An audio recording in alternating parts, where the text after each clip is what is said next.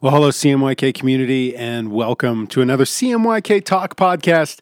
My name is Matt, and as always, if you're just jumping in for the first time, welcome. So glad, honored that you would choose to listen in for the next few minutes on these thoughts and ideas that we are wrestling through together as a community. Our goal, our point for all of this in this podcast and as a community is that we would grow towards wholeness as individuals, and that we would be creating a more beautiful world because of how we're choosing to interact with the world and people and stuff, the divine in and around us. So thanks for being a part of this. And today, we're actually launching a new series that we're simply entitling Capitalism, a story of love and or hate.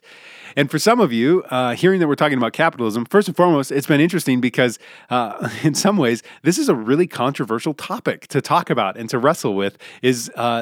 Is capitalism the most beautiful way forward, or is there something potentially different out there? That can be a controversial thing. And secondly, this can be an interesting series because for some, it's like, why are you talking about capitalism? This is not why I listen in to CMYK. This is not why I'm a part of this thing. Because at its most basic level, capitalism is defined as this. It's an economic and political system in which a country's trade and industry are controlled by private owners for profit rather than by the states or by the government. And this is not a necessarily politically driven community. It's not a political podcast. This isn't a podcast dealing with government and politics. It's not a podcast that deals with economics or business practices. That's not necessarily what we talk about all the time. So why would we talk about capitalism? And so today, simply what I want to do with this first talk is to try and structure and bring some understanding to why I think it's important that we talk about this. We wrestle with it as a community. And then over the next few weeks, to continue to dive deeper and talk about it on some different levels. But for today, I think we need to kind of come to this base understanding, and it's this, that capitalism is a belief system. It's a choice for what we believe about the world, not just money, not just marketplace, not just politics, but capitalism actually is a belief system that we choose to lean into or not that influences how we see ourselves and how we see the world around us. So it's an important thing that we actually wrestle with and ask, is this the most beautiful way forward? Is this the most beautiful belief to hold and practice to have for our lives? Just like we do when it comes to the concept of Christianity or any other belief system. When I was a kid, you might know this already, I grew up in a Christian household. And part of growing up in a Christian household was that there was only one kind of music that was really allowed in many ways, and that was Christian music. And I grew up loving music, loving and getting into artists and what they were bringing to the table, the musicianship, and particularly as a guitar player, as I started to learn how to play guitar, I fell in love with different, guitar styles and playing. And I would find myself in conversations with friends at school. And we'd be talking about, what's your favorite guitar player? What's your favorite music that you're listening to? And in the mid-90s, early to mid-90s, there was this, kind of wave of acoustic guitar rock that was a part of the scene. And so everybody would be talking about their favorite artist, and I would always bring to the table this guy named Stephen Curtis Chapman. And I really believed, listening to Christian music, that it didn't get any better than Stephen Curtis Chapman. The guy he would create these acoustic guitar licks. And so we'd be standing in this circle at school, and I'd be talking about, have you guys heard Stephen Curtis Chapman? And as you can probably understand, there were a lot of people, a lot of my friends that would look at me like, who are you talking about, Matt? Nobody's heard of this guy. Or as someone that wanted to expand my musical taste, rap and hip hop was increasingly becoming more and more of a thing in the early 90s. And so I would talk about this guy, this rapper named T-Bone, because as a Christian artist, I just thought it didn't get any better than T-Bone. The guy was street. The guy was thug. And everybody, again, would kind of look at me like, really? Like that? Who is this guy that you're talking about? Or maybe rock and roll, that angsty and just melt your face kind of music. I would talk about this band named Petra because they were as rockin' as it got. They were as melt your face as it got. You got to check out Petra. And that was my world. I believed that they were the best of the best. It didn't get any more beautiful or resonant than those kinds of artists. And it wasn't until high school, honestly, even late high school for some of these, that I woke up to something. I remember the first time I heard of this band called the Dave Matthews Band. and where acoustic rock and those kind of groove-centric songs were a big part of culture at the time. I heard the Dave Matthews Band, and there was something so beautiful and resonant. And I remember hearing it for the first time and thinking, oh, this is a thing? Like there's music like this out there? I thought it didn't get any better than Stephen Curtis Chapman. And not to say anything against him, but I experienced the Dave Matthews Band, and there was something that was so much more true and honest and authentic as a musician that I was experiencing that I thought, this is where it's at. Or when it came to T-Bone, I thought that's as best as you get when it comes to rap, and I started hanging out with different people, and particularly my wife, Kate, started to introduce me to different rappers like Jay-Z or Lauryn Hill, the Fugees, these kinds of artists, hip hop and rap. And I began to think like, oh, like T-Bone actually wants to be like these guys, because these are people that are actually at the top of the game, their game, and the game in general when it comes to rap and hip hop. Or I remember when I was in high school, driving around in my friend's car, and for the very first time put on this song called Enter Sandman by Metallica. And here was this rock song that felt like it was not only melting my face, but it was melting my heart as well. There was something so raw and good about this that while Petra was a thing, yes, Metallica, they just knew how to do it on a completely different level.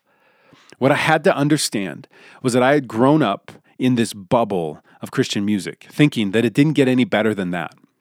And what it took me was kind of picking my head up and looking outside of what I'd experienced to see that there was actually other things out there that were potentially more resonant, more beautiful, a better representation of music in many ways, that I had to be honest and say, oh, this is actually a more beautiful representation of music and what I'm going for, and I like this. You see, the reality is capitalism is something that all of us, if you grew up in the United States of America, we've grown up in. And being an American, part of that is learning to celebrate and be excited about and to believe that capitalism is the best way forward, that it doesn't get any better than the capitalistic structure and market and lifestyle that we have here in the United States of America. And the potential is to be just like Matt Blakesley in high school, to think that because this is what we've grown up in and this is all we've experienced, to potentially believe that it doesn't get any better than this. This is as good as it gets. And the reason I think we need to talk about this and understand that capitalism is a belief system is because potentially there is something better out there. There's something different out there. And I know for many, this is it's an incredibly controversial statement and concept to bring up and talk about when it comes to capitalism. But that we as a community, we as individuals would maybe ask the question, okay, while we grew up in this, and while many of us, we don't even understand how much capitalism influences our lives and who we are. Again, we're going to talk about it for the next few weeks. That we would be willing to ask the question, is there something better or different out there? Have I been listening to T-Bone when maybe Jay-Z is actually something better? That we'd be willing to go there and to talk about it. And so today, to kind of take a lot of information and to try and kind of group it together to talk about, okay, what are the major concepts? What are the major tenets of belief when it comes to capitalism? What are the things that you and I have kind of grown up in and we continue to choose to believe are the best way forward? And maybe we don't even think or realize that we're leaning into these things as much as we are, that we believe these things as much as we do. What are these tenets and beliefs of capitalism? Well, first and foremost, I think capitalism is a belief that individuals are free to choose to maximize their gain. Individuals are free to choose to maximize their gain.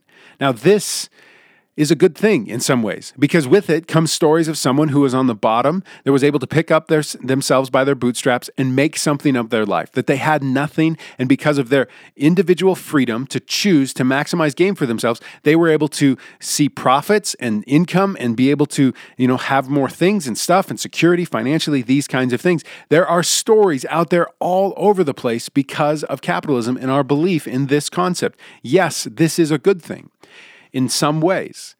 And with it comes this idea that the individual is king, that the individual, me, you come first. And so the concept of capitalism is driven by this belief that you take care of yourself first. You do everything you can to take care of yourself first. And then maybe if you want to, at some point when you have enough, whenever that point comes, that you can turn and give to other organizations or people around you. Okay, it's a good concept and idea. But what we know and what we see within capitalism, because this is such a strong belief, that businesses, first and foremost, are in business to make money. There's these ideas of if you're not growing, you're dying as a business, because you always must first and foremost maximize your gain and your interest in things. That there are businesses that give away lots of money and are very socially minded, trying to help out those around them. Yes, but at the end of the day, if the business is not growing, you have shareholders, you have boards of directors, you have people that have invested in the business that will say, you need to stop being so generous because you need to maximize your gain and profit first, because you come first. Individual is king. I mean, many of us remember this growing up when we were thinking about, and maybe you're still in this place, you're thinking about what you want to do with your life. At the back of our brain, or maybe in the very forefront of your brain, is the question of, well, what am I going to do, and how is that going to best maximize my gain? I want to do something that's going to make me the most money in life. That there's a pressure to decide to do something with your life that's going to increase your profits the most. That's the choice that you're making when it comes to what you do with your life. It's a belief that we hold. Take care of yourself first.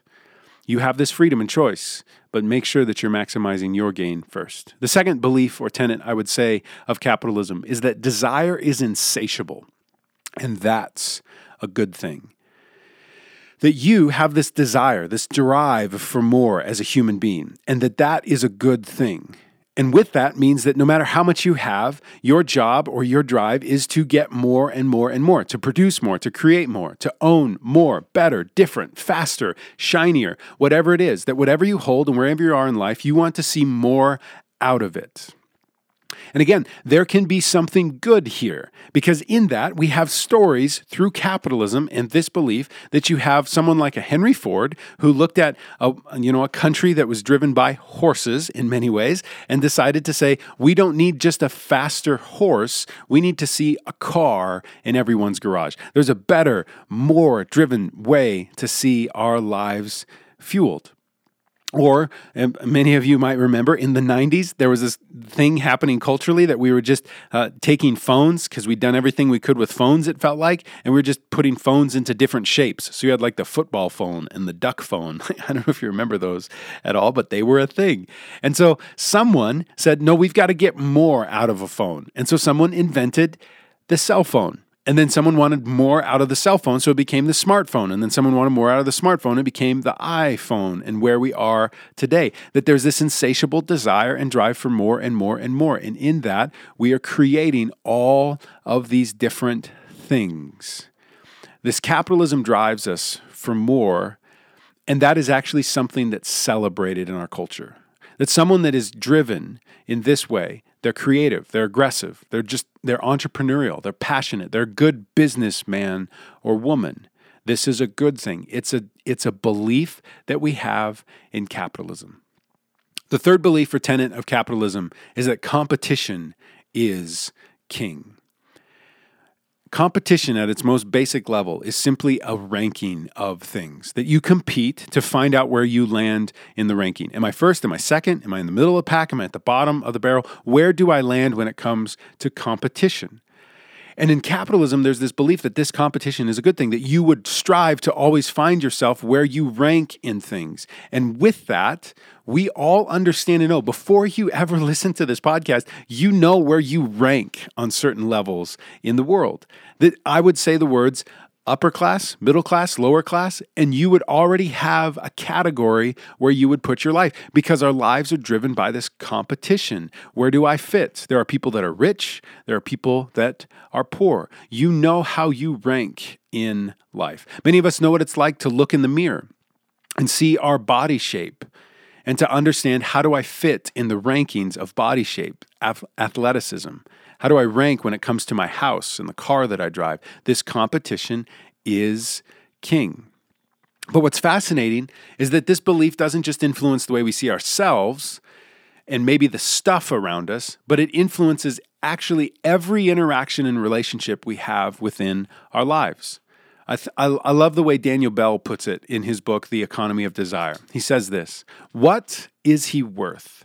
It's a question that reflects the power of capitalism to reduce the human to a thing, to a monetary equivalent, to human capital, and consequently subsume us in a network of relations that are coldly calculating, superficial, and transient.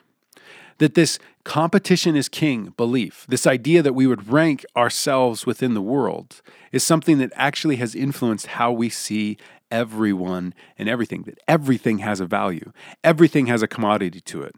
Even my hair has a ranking and a commodity to it that I understand when I look in the mirror. Is this a good hair day? Is it a bad hair day? Is this a cool hairstyle and trend? Or is it something that's a little off, that's kind of goofy and bad? Is my hair going? Those kinds of things. Everything has a value. And what we believe within this tenet of competition is king, that winning within this competition within our culture, winning in capitalism, actually makes you more valuable as a person.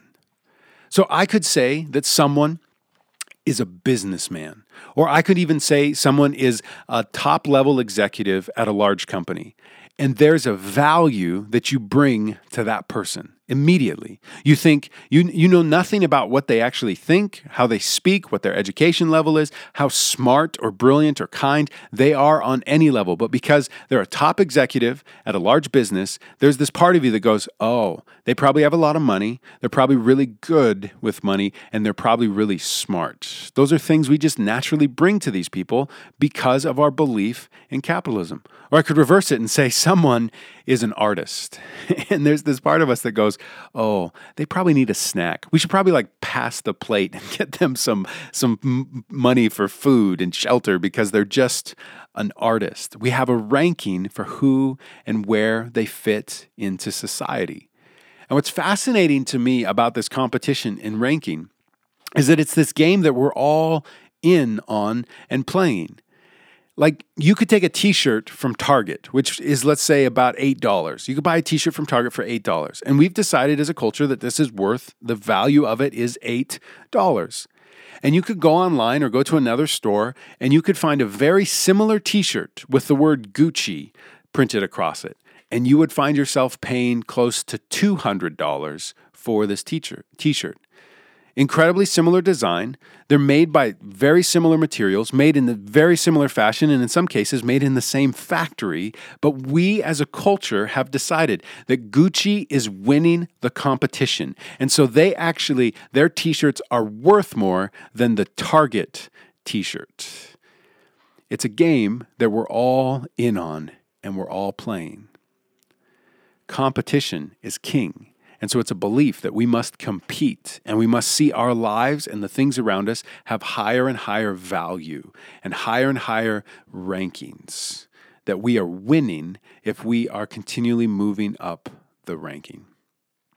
So these are the beliefs of capitalism, that individuals are free to choose to maximize their interest and gains, that desire is insatiable and that this is a good thing, and competition is king.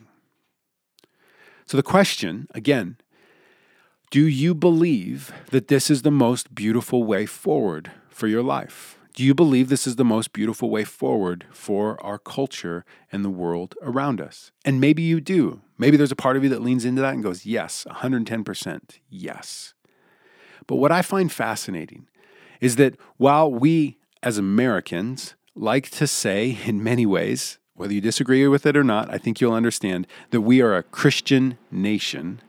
The question is, how does these beliefs of capitalism line up with the beliefs or the tenets of Christianity, the teachings of Christ?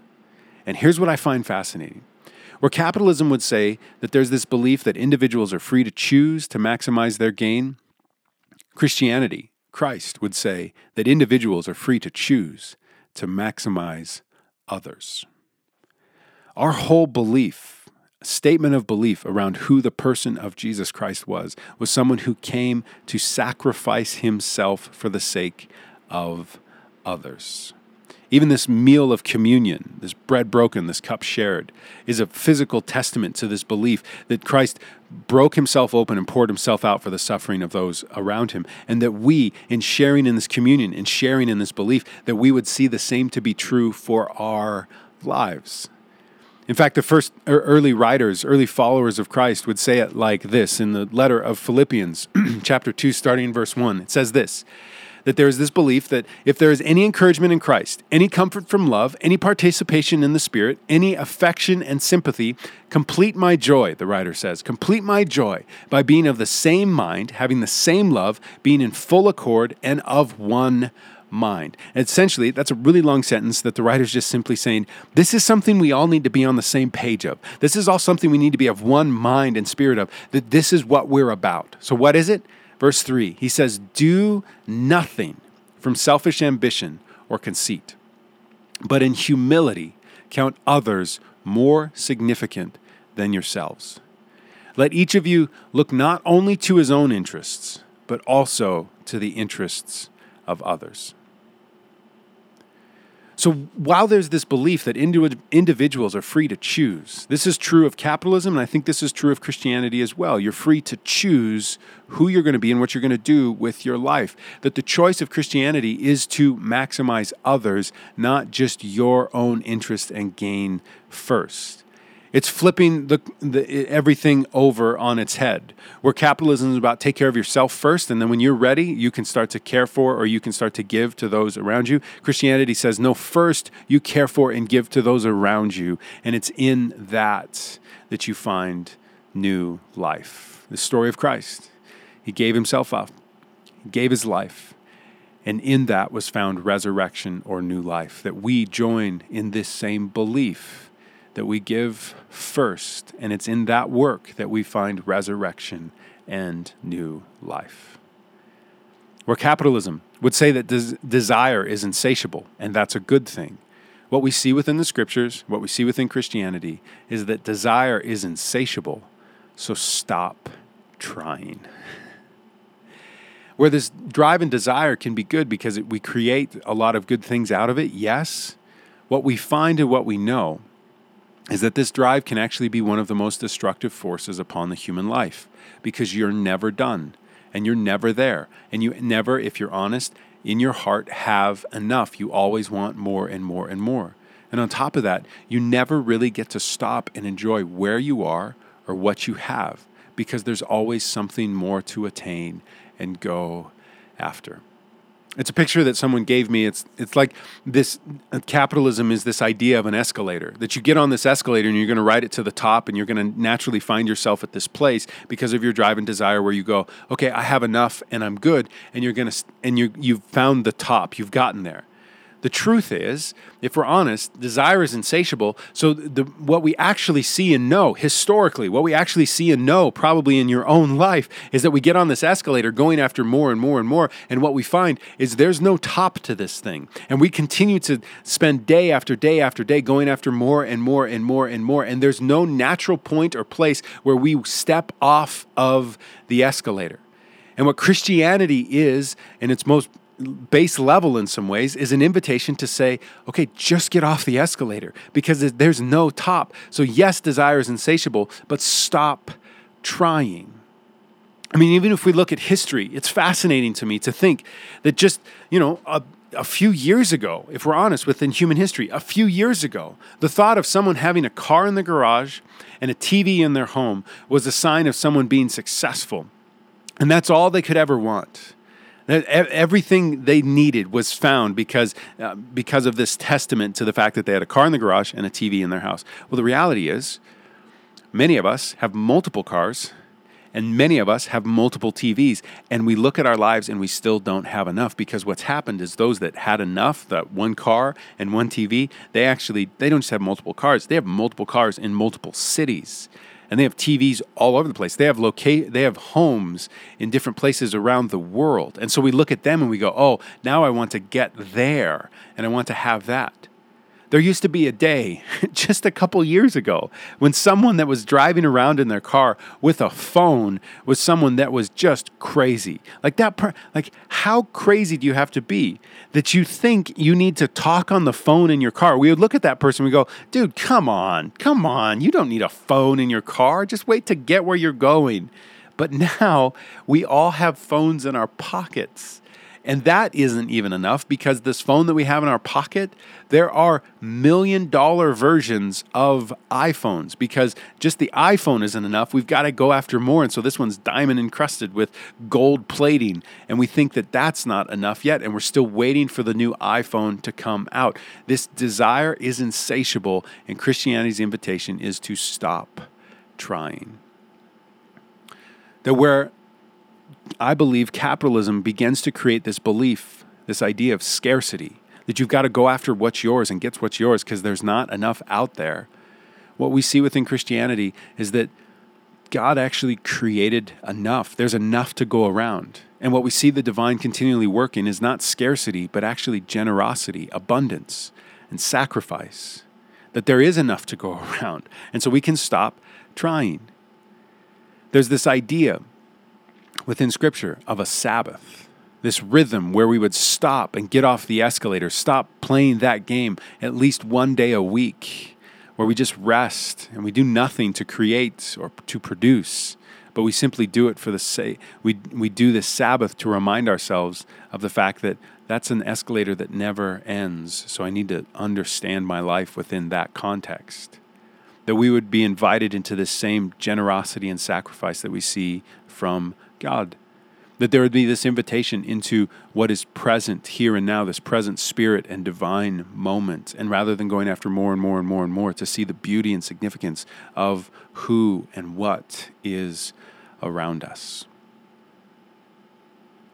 So when it comes to this drive, yes, create. Yes, make art. Yes, go after new business ideas and concepts and thoughts, but it's never for the sake of more and more and more. It's for the sake of beauty. It's for the sake of generosity. It's for the sake of others. The third thing when it comes to capitalism was that competition is king. And I believe that what Christianity would speak to is that everyone has the same value. Some of the strongest language that we have when it comes to a church service or a church gathering is found by a guy named Paul in this letter to a church in Corinth. It's found in 1 Corinthians chapter 11. And Paul says this to this church. He says, "But in the following instructions, I do not commend you, because when you come together, it is not for the better, but for the worse. For in the first place, when you come together as a church, I hear that there are divisions among you. And in part, I believe that. For there must be factions among you, in order that those who are genuine among you may be recognized." Now, what Paul is saying here, essentially, up to this point, is saying, first and foremost, your church services, they suck, bro. Like, there's something really wrong and messed up. But then he goes on and he says, there's actually divisions among you. And he says, that's actually a good thing, because if people are showing up and being genuine and authentic, which is the goal, there's going to be disagreement, and that's okay. But there's something else happening here, he says. He says, when you come together, verse 20, it is not the Lord's Supper. It is not this Christ-centered idea that you're celebrating when you eat. He says, for in eating, each of you goes ahead with his own meal. One goes hungry, another gets drunk. What? Do you not have houses to eat and drink in? Or do you despise the church of God and humiliate those who have nothing? What shall I say to you? Shall I commend you in this? No, I will not. There's a cultural context of what's happening here that we can understand. Within Roman cultures, when a group of people would gather together for a meal, there was a separate room where the owners of the home, where the rich, those who had a lot, they were invited into this separate room and they were served the meal first. And then there was like a courtyard where everybody else would be gathered. And once those that were served first, the rich, the upper class, once they had eaten their fill, the leftovers would be given to those within the courtyard.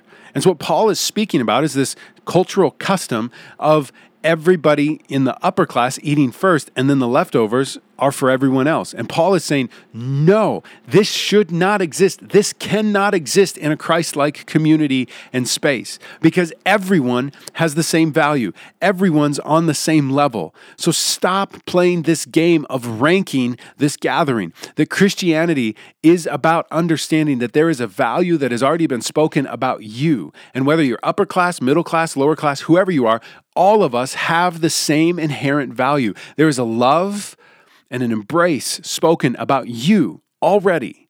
And that is the same love and embrace that's been spoken about me or anyone else on planet Earth that we would come across. It's the same level. There are not varying levels of the love and embrace and value that God would speak to our lives, that we all are to be found in that state and in that place.